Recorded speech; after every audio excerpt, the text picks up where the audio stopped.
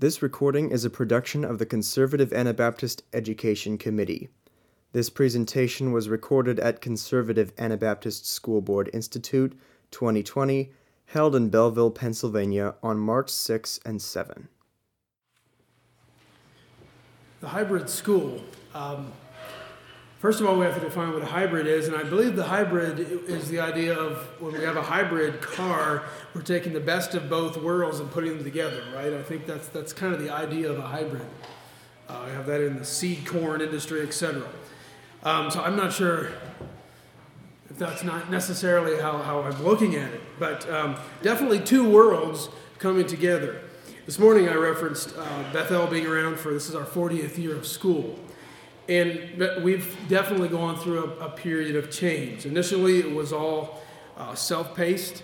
We understand in one big room, one big learning center, done to the book the way CLP was started.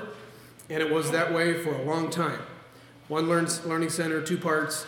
Every student had their own little office, except for the first graders. They had their own little room.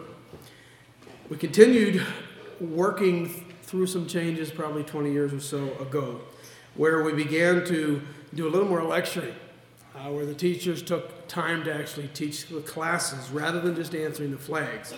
And when they began to do that, there was rooms. The upstairs were divided into, I believe, 3 rooms, and the high school went downstairs to the basement. And so there was 4 distinct places of learning rather than just one big learning center. And today, the school was renovated in 2013 with multiple classrooms.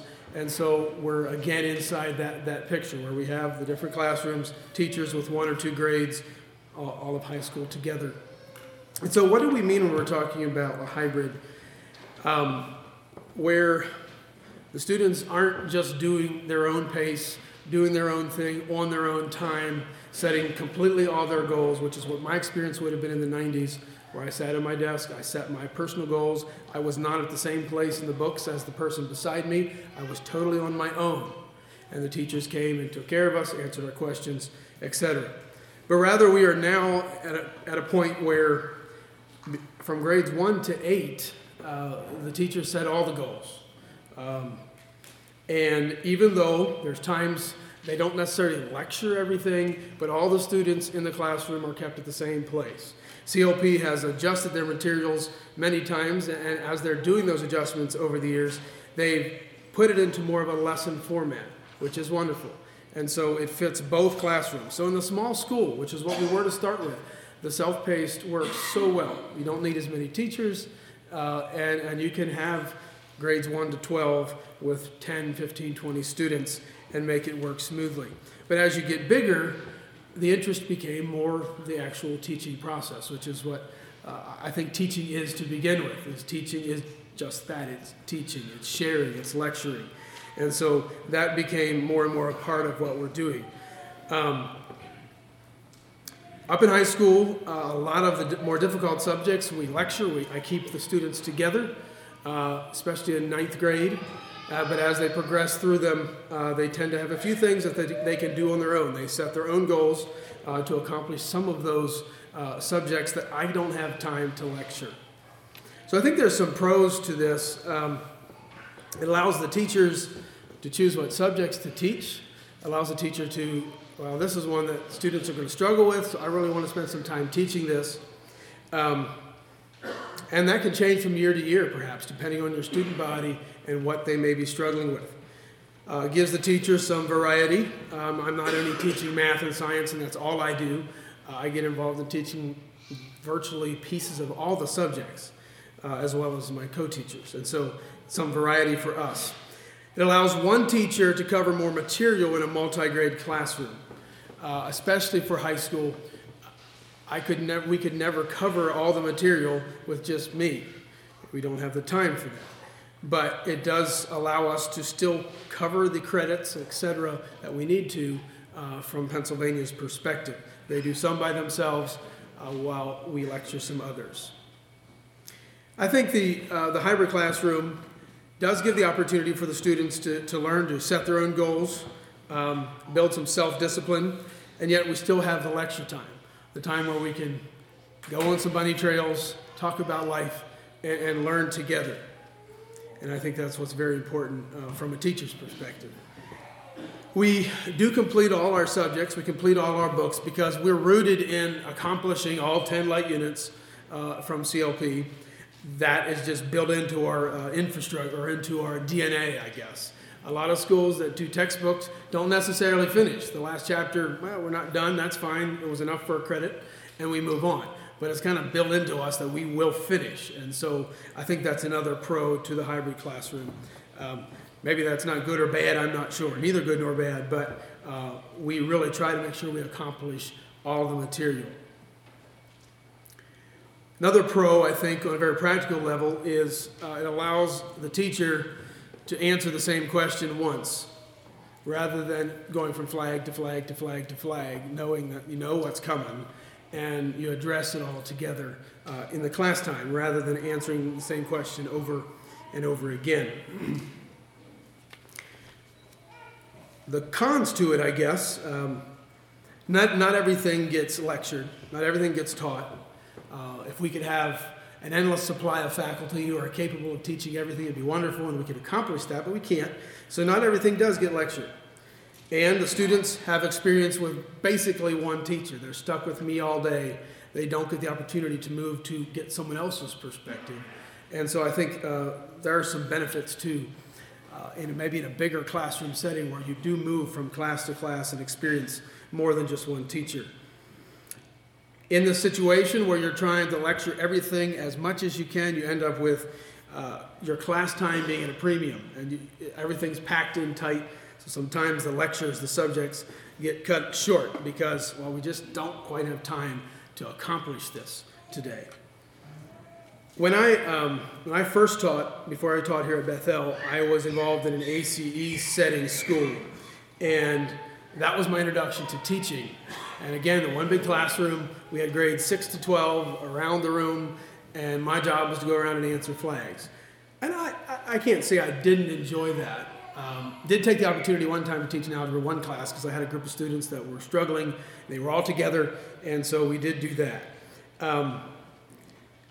But from my perspective today, the opportunity to actually teach, the more classes that can be lectured and physically, verbally taught by the teacher is usually very, very beneficial to the student and beneficial to the teacher. You learn far more when you teach something. And so the opportunity is good for not only the student, but also the teacher. So I think the hybrid classroom, we have about 60 students, and the hybrid classroom fits us pretty well right now. The bigger the school gets, the more it feels like we can move to more of a classroom environment. For those of you in small schools, it might be a bit difficult to do it this way. So if you have questions, please put them in the basket and we can endeavor to answer them tomorrow. Thank you.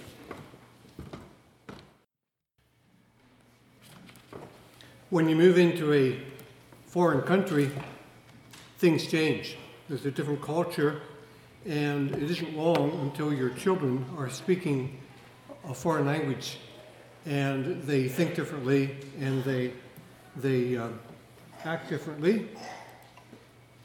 And what happens if a foreign culture moves into you? The same thing happens. Things change. One of the advantages of being older is that you can notice changes. And there is a significant sea change that has been occurring. And our children are, in fact, speaking, in a sense, a different language. There are changes that they're experiencing that they did not experience a generation ago. One of the ways that and there are many people noticing this is actually in the broader culture, and we are not immune from it. And I do teach a class in child development every summer at Faith Builders. I've been doing that for the last 20 years. And this is the kind of thing that I follow, and it's rather intriguing and also quite challenging. Recently, conversation with teachers, I've heard some comments like this. If you just assign a penalty to children, this is what you did, so this is what you get, a response you get is, you're not being relational enough. You don't care about me as a person. All you care about is this rule, this system. And then if instead that I move in and talk to you about it, and trying to be relational, we say, well, you are shaming me. I feel ashamed that you call attention to this thing that I'm doing. And so, well, what do you say if you're shaming somebody? And then if that doesn't get you off of them, the final card that they pull, which always silences you, is, I'm unsafe. I feel unsafe with this conversation. And that means that you are threatening me. And a key word today is, now you are therefore abusing me. They may not say that. And so if I am a victim, something is being done to me. And you, the system maybe that I'm in, or you are the perpetrator of that violence that I'm suffering. This is something new in the last decade, to the extent at which it is anyway. There are several buzzwords today. I notice changes to language. For example, I notice when so comes in, you introduce, well, a common, how many of you ever heard somebody say, stay safe now? Let me see your hands. All right, that's new. It's a buzzword. Be safe. Safety, and it becomes an ism. Stay safe. There's nothing wrong with being safe, don't get me wrong. But there's something new about this, something different. The historic meaning of being safe is that you're free from either harm or risk. If you're totally safe, there's no risk whatsoever. And a new twist on this is being emotionally safe. I need to be free from anything that would disturb my feelings. And since we're in an age when you create your own meaning and create your own purpose in life, well, anything that would cause you to reevaluate your feelings or thinking that does not affirm you is not safe. And so a lack of affirmation, if you don't affirm me in whatever I'm doing, I'm not safe around you, and I end up feeling like a victim. It's fascinating that childhood anxiety and depression, I'm talking about elementary age children. You can read this across the culture. It's hugely increasing. I think I saw a figure that from 2012 to 2017, it increased by something like 20%. And so there's numerous writers talking about children being very fragile. And the problem is not with the children. I remember being taught, I remember hearing from a child in sermons, I remember a preacher saying, the scripture really doesn't address the lambs much, it's the sheep. And so this is addressed to us as adults. This is where the problem lies. The children are, as I said, if a foreign culture moves to you, your children start speaking a foreign language. And many times the adults don't speak the language as well as the children do. So there's something afoot here in the culture. There are many factors, and probably the biggest one is parenting. And it's the challenge today is in gaining and holding and keeping the hearts of the children. The problem is that we, in many cases, do not have our children's hearts. And it seems that the root is a lack of proper attachment. This is a term that's used in a particular way. We're used to the term bonding with infants, but this continues on through childhood. And a book, this is one of the books referenced in the material over here from Loving Arms. Gordon Neufeld simply outlines, and it's very, very typical in a normal childhood development, why attachment has three major parts. It's broken down into more than that. But One is closeness. And so if someone's attached to you, they just enjoy being around you. They enjoy when daddy's home, or if it's in the classroom, they enjoy being in the presence of the teacher. Secondly, if you're really attached, you have a sense of being at home this is home, and it feels good. And you're at home in the classroom. It feels like the universe, it feels like I belong here. And the third one is, these are progressive. If you feel at home, there's a freedom to give your heart and to be known and to share your secrets. And what we're seeing is in many homes, this is not happening. What parents need to be is a provider for their children, to actually be what you need. Be a provider. And being the child's primary attachment orientation, that the child is primarily oriented to you. There are other attachments too with friends, but the primary one needs to be the adults in the child's life. And many children today are simply unparented. And the context in which the parenting done is primary, because there are books by the ton, literally, on techniques. But without proper relationship between child and parent, techniques can actually have the opposite effect that you want them to have. A scriptural term would be, provoke not your children to wrath. We all know the consequences of using a rod in anger. It can have the opposite effect. And so it doesn't matter. There are parents who are desperate to know how to do this, and what they need is not to know how to do, but to get the proper relationship first. And so parents need to be loving and firm and realize that they can train the child's heart and desires, not just the cognition. I'm just zipping through this. Men must train their sons to be men. That's a huge subject. And there needs to be the hierarchical, intergenerational involvement. The scripture would say that the hearts of the fathers need to be turned to the children, and the children to the fathers. And a key problem today, and it started, I must confess, with my generation in the 60s, is peer orientation. When the adults become irrelevant to my life, and I turn to my peers, and my primary orientation is to my peers. Looking to my peers for my cues, taking my cues from my peers, finding my significance from my peers, finding affirmation, affection, belonging from my peers, they can't give it.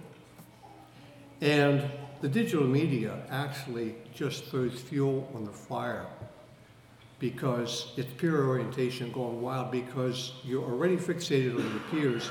And what happens is that you almost feel then that being in relationship to parents is irrelevant, because they have nothing, they're in another world. We're in this world, they're in that world. And then you take that to school. The key classroom problem is the heart rather than the mind. And the traditional teaching capitalizes on things like curiosity and challenge, and but it's ineffective with disconnected students. If your students feel that this atmosphere that I'm in is foreign to me and has no connection with what my life means, why, they're not interested whether you stand on your head or whatever you do. And so the bottom line is that the person of the teacher must connect with the person of the student. And if that isn't the case, why, normal approaches to teaching, and especially discipline, can backfire and actually be counterproductive. Those are some conclusions, those are some summaries. The issues are huge, and it's actually a simple problem, but a very huge problem. And it is a challenge for us to get the hearts of our children. Finding and training teachers. I created 2 subtitles for this: identifying, training, and sustaining our own, or you could say getting the right people on the bus, finding their niche, and keeping them. I'm just curious, how many of you are looking for teachers in your schools for next year? Yeah, so I am also. We are. And so this may not be extremely helpful for that. If you are looking for teachers in 5 or 10 years from now, and I am, and I hope you are, this might be a bit helpful. Sustaining and training our own can prevent a lot of crises that may require finding a replacement teacher. And normally we know who's responsible to find teachers in our schools, but it may not be as clear as who's supposed to train them and give them what they need to keep going long term. So who shall influence our children? What tools do they need? And what will sustain them? So when we think hiring, this is another of those catch terms for today, but we hear the term sometimes buy local. So I think hire local. Start there. What are the resources around us? Who's in our congregation? I think about young people. I think also about older middle-aged people, maybe mothers that have raised their families to a certain point, are able to do some work outside of the home again, and that may be a potential person. And so we should always be thinking ahead about what the needs will be and who the people are that are coming along. Look ahead. Give high school students opportunities to be involved. You could have a student-teacher day. You might have older students tutoring younger ones. Give them a taste of what it feels like to be involved in someone's life and help other people learn things. Think about your students. Who would this person be in 5 or 10 or 20 years from now? Is there potential there? Observe. Invest in the future. Plan for your retirement before it's here. A couple factors I think about in guiding us in hiring teachers about who should it be. I think about character. Just a couple words for character here. I think we got to think about a servant posture. Another word for that would be humility. These people need to be under authority. We must be under authority before we can be over others. These people need to have strong, stable relationships, particularly with their authorities, and a strong work ethic. So, a few thoughts about character. Who has the aptitude? I think there's a sense in which school's an academic world, and we don't need to be geniuses. We don't need to have a lot of degrees. We don't need to be brilliant, but we should have some aptitude in our work. Otherwise, it's going to be frustrating and difficult. A moderate faculty for learning will be a blessing. In other words, it's not simply enough to just love children. You need to have some ability to provide the skills needed to do the job at hand. It's not enough to enjoy being in a nice house. That doesn't give you the skills to build a house. Thirdly, then, who has the interest? Who has the want to? Who has a sense of calling, maybe even a career? And so I'll just summarize again by saying, we enjoy pineapples and bananas and lettuce in January, but overall, buy local first. Invest in the local community. I think investing in the local community, I think about our students, but I also think of our teachers as being in a position where they can be invested in heavily. Who shall influence our children? Secondly, what tools do they need for the job or training? And again, who's responsible for this? Well, I would suggest that whoever hires is, either directly or through delegation. So I talked with several of our long-term teachers at our school, my school, and we talked about training or lack of it, and sustaining or lack of it. And so I have a few things that they mentioned that I'll just note briefly. It occurred to me that there are plenty of options available for training these days. I think older men like Jonas could testify that when he started teaching 45 years ago, there weren't nearly as many options. It's not so much a matter of finding options as it is actually getting them done. And so as administrators and board members, how do we make this happen? But a few things of note, and I think these first ones are particularly important. I would encourage you to consider apprenticeship under an experienced teacher. We know we had one case where we had a young lady come in who's going to be teaching the next year for her first time, and she was in our school for 3 weeks, worked with the current teacher, and that was a huge help for her. Have a mentor teacher for at least a year. Be a classroom aide, someone to be accountable to. You know, when you come to school, it's nice if you come in the driveway and there you are, and you come into your room and this is my space. Well, what are we going to do? I mean, where do you start? What's the first thing? How do you know? Unless someone's there to show you the way. I remember starting teaching when I was 20 years old, never taught before. I came to school 3 days before it was time to start. I was supposed to be the lead teacher, and fresh off the dairy farm, and here we are. We're going to have school in 3 days from now. I would try not to do that to anyone in our school. But we survived. But in about 3 years I was done. I needed to do something else or find I felt like I was stuck. I didn't know what I was doing and what I was trying to do even. So we can come in and teach for a year or two, if that's what you want. But if you want something more, then it'll take a little more than that. Teachers Week at Faith Builders can offer answers to some of the orientation questions. Visiting other schools, classrooms similar to my own, visiting with other teachers who do the same work I'm involved in. If you're a 1 and 2 teacher, your board can help you by finding other 1 and 2 teachers to collaborate with.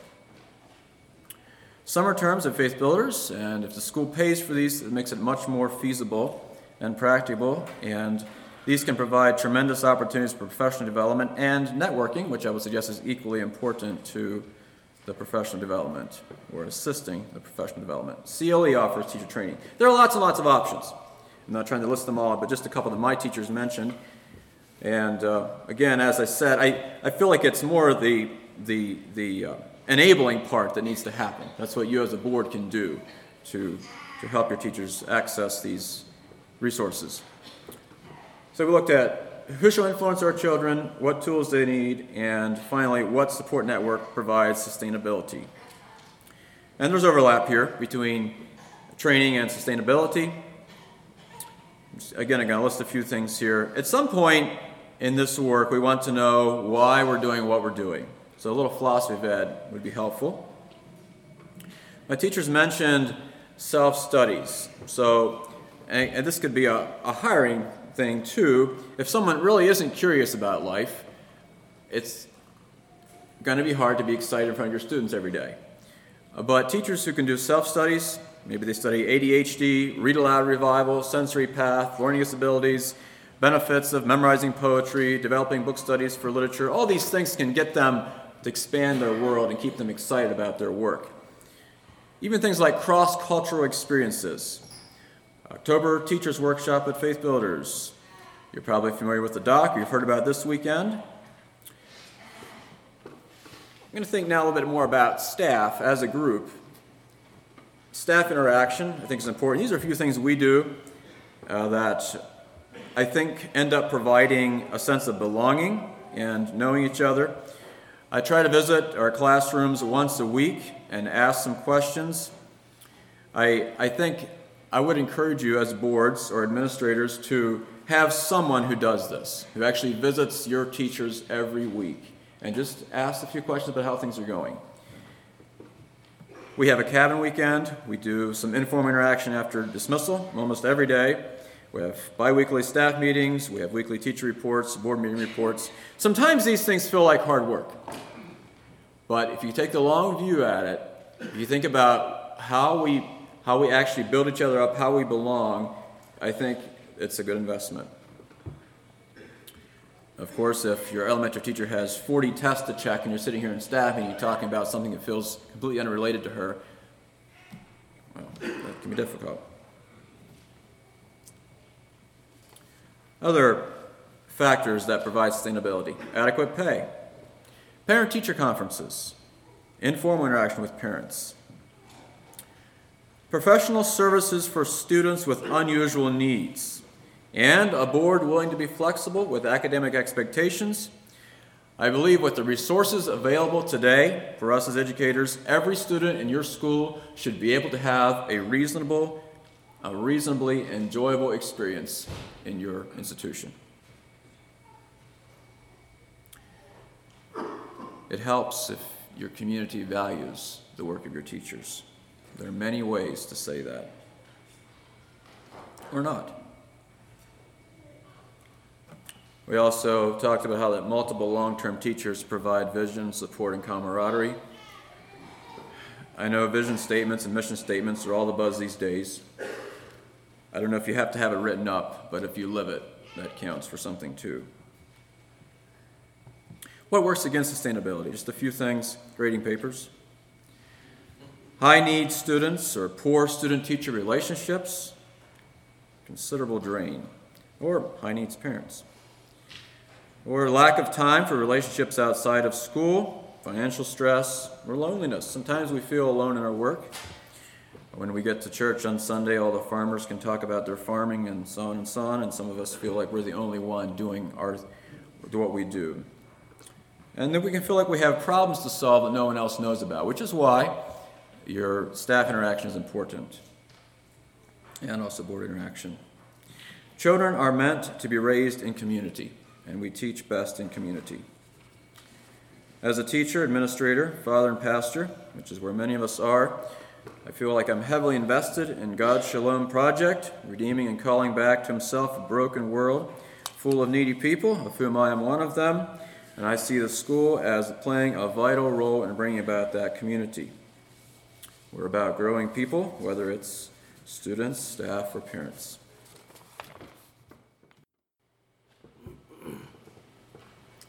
Technology and our children. Technology has benefited our schools.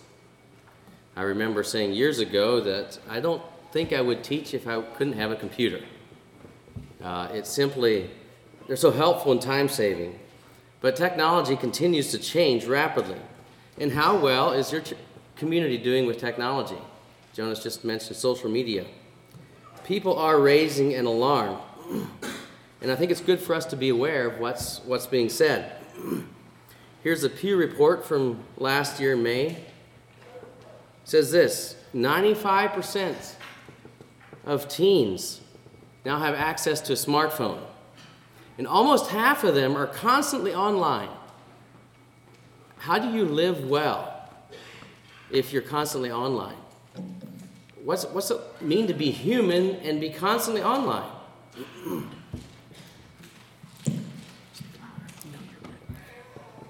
Here's the American Journal of Psychology, winter 2018. How many times do you touch your phone in a day? If you're average, it's over 2,600 times. Now, I know that you touch your phone more than once, and each time you use it, of course. But on the average, that's still 2 hours and 25 minutes a day. Why are we busy? That's 3 hours and 45 minutes for heavy users. And it goes on to say, the same article goes on to say that today the smartphone is so much more than a phone. And it's so much smarter. And it did not spontaneously develop artificial intelligence. This type of technology has been increasingly designed to hook us more and more to the point where internet addiction is being considered for inclusion in the Diagnostic and Statistical Manual of Mental Disorders, the Bible of psychologists and psychiatrists. Internet addiction. Here's one from MIT Technology Review. Screen time may be physically changing children's brains. There's a clear link between higher screen use and lower white matter integrity. And white matter can be roughly thought of as the brain's internal communications network. Does that matter? And he was asked, well, so just how much screen time is okay for my kid? He said this: it's hard to say what the safe age or amount of screen time is. And his motto is screen-free until 3. At least this gets kids to preschool with a solid anchor in the real world, where their basic sense of connection with caregivers and early language skills have solidified. Now, if you're listening to Mr. Ebersols, I think you'd hopefully we say screen-free till 3. That sounds pretty early, but is that the case in our communities? How many children are on screens before 3? Here's one from the New York Times. A dark consensus about screens and kids begins to emerge in Silicon Valley. The people who are closest to a thing are often the most wary of it. Technologists know how phones really work, and many have decided they don't want their own children anywhere near them. A wariness that has been slowly brewing is turning into a region-wide consensus. The benefits of screens as a learning tool are overblown, and the risks for addiction and stunting development seem high. The debate in Silicon Valley now is about how much exposure to phones is okay. Out of that same article, Athena Cherariva, I don't know how to pronounce her name, who worked as an executive assistant at Facebook, now works for Zuckerberg's philanthropic arm. Here's a quote from her. "I'm convinced the devil lives in our phones and is wreaking havoc on our children." These are not Christians. These are not people that don't know what they're talking about. She lives by the mantra that the last child in class to get a phone wins. Is that the mantra in our communities? Here's a new article, just came across this year. Secondhand screen time may be just as dangerous as secondhand smoking. Research suggests that if the desire for a phone builds in infancy, it can become second nature. Babies see phones. It's moving, it's glittering, it's exciting. What do we do about this? Does this matter? And I have no idea where you're at in your communities with this. So it feels like I'm just sort of scattering, just shooting out here. But what can we do? If the children of this world are raising such an alarm, what should we as followers of Christ do? Now, maybe we subconsciously think, well, you know what? There's probably a Mennonite exemption to this. It doesn't affect our children that way. But really? Are the children of this world wiser in their generation than the children of light? I just have 4 points, 4 things that I think we can do in school. Number 1, promote real over virtual. We live in an age where virtual reality is becoming more popular. I can have my own electronic community. I can interact with friends that are out there to the expense of interacting with them here. What happens in your youth groups? Do your youth get together to talk to people that aren't there, to communicate with people that aren't there? I think electronic media hinders communication. I would love to discuss that more. In school, we ought to promote the idea that face-to-face interaction is the primary way to experience community. Promote interaction with people who are present with you. And this means that in school, the ideal is a real teacher present with real students. The ideal is a real teacher present with real students. While we might use some media in our schools to teach students, let's recognize and promote the idea that such a situation is less than ideal. It is not better to have a professional teacher teaching on the screen than to have a real teacher, I mean, there's a real teacher too, but a present teacher that doesn't know as much about the subject teaching. It's better to have a person that's present. And I'm not saying we can't use any of that. We do it in our school. We might need to, but let's not promote it as that is actually a good thing. No, it's just because we don't have the best. Education is not just about imparting knowledge. Rather, it's life-on-life impact. Jesus said it this way. A disciple is not above his teacher, but everyone, when he is fully trained, will be like his teacher. And so even if the teacher is on a screen, that's who you're wanting your children to become like. And if we're going to do well with technology, I think we have to recognize that this is vital. Promote real over virtual. Number 2, recognize high academic standards does not equal the latest technology. We want high academic standards. And sometimes we think that high academic standards means the latest and greatest. And I'm old to remember the time before internet. And I remember as it became more accessible, and I remember reading about the digital divide. The rich kids are going to be able to have internet, and the poor kids won't, and the rich are just going to get ahead so much further. And then I come across an article like this. The digital gap between rich and poor kids is not what we expected. America's public schools are still promoting devices with screens, even offering digital-only preschools. The rich are banning screens from class altogether. It wasn't long ago that the worry was that the rich students would have access to the internet earlier, and you can read faster than I can read. It could happen that the children of poor and middle-class parents will be raised by screens, while the children of Silicon Valley's elite will be going back to wooden toys and the luxury of human interaction. Sometimes it seems we try so hard to catch up with society, and about the time we think we're getting there, they go back to what we had.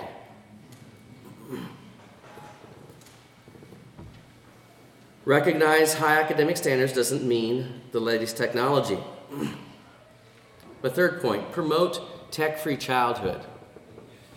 Now maybe it should be called tech-reduced. But we wouldn't give our children drugs, would we? Would you give your children drugs? Why give them something that's designed to act like drugs? Chris Anderson, speaking about screens, former editor of Wired, now runs a robotics and drone company. On the scale between candy and crack cocaine, it's closer to crack cocaine. This is not somebody that doesn't know. He's spending his life in technology. I've told parents, don't be impressed if your 5-year-old can find or use things on your phone. Rather be impressed if your 8-year-old doesn't know how to turn on the computer or anymore, use the app on your phone. And I know this rests with parents, but do our patrons know that we would rather have our students hunting buffalo in the backyard than using some educational program on their phone or on the computer? Do they know that?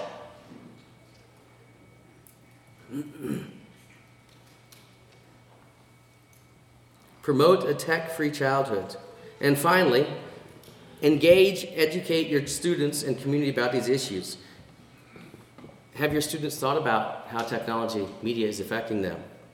Do you ask them? I recently showed them that second-hand screen use article, and we had an interesting discussion. I asked him, so, what are you on? Of course, Facebook is an old people's thing. It is. Ask your young people. And one of them had an observation that I tended to agree with. Technology is really an old people's problem. I think so. Sometimes it's the old people that don't do well with it. But we had an interesting, worthwhile discussion. And yes, those discussions take time away from, it was physical science class. But, well, that fits with physical science, I guess, technology, right? But we have to have these conversations. If we don't, who is? Do some research. I'm not a techie person. 2 years ago, I didn't know much about this, and I was hoping we could get someone into our community to talk that knows about it, to talk about it. But this is an issue that's impacting our communities. And here's 3 places I would suggest. You Google. If you want to read something about it, have smartphones destroyed a generation? An article in The Atlantic. And then sort of the opposite side, yes, smartphones are destroying a generation, but not of kids, giving a different viewpoint. And then the secondhand screen time.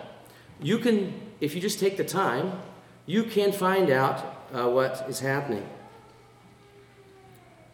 It's affecting our communities. Can our schools be filled with men of understanding, men of Issachar, who had understanding of the times to know what Israel ought to do? Thank you. This recording and many others are available through Christian Learning Resource, the campus bookstore at Faith Builders.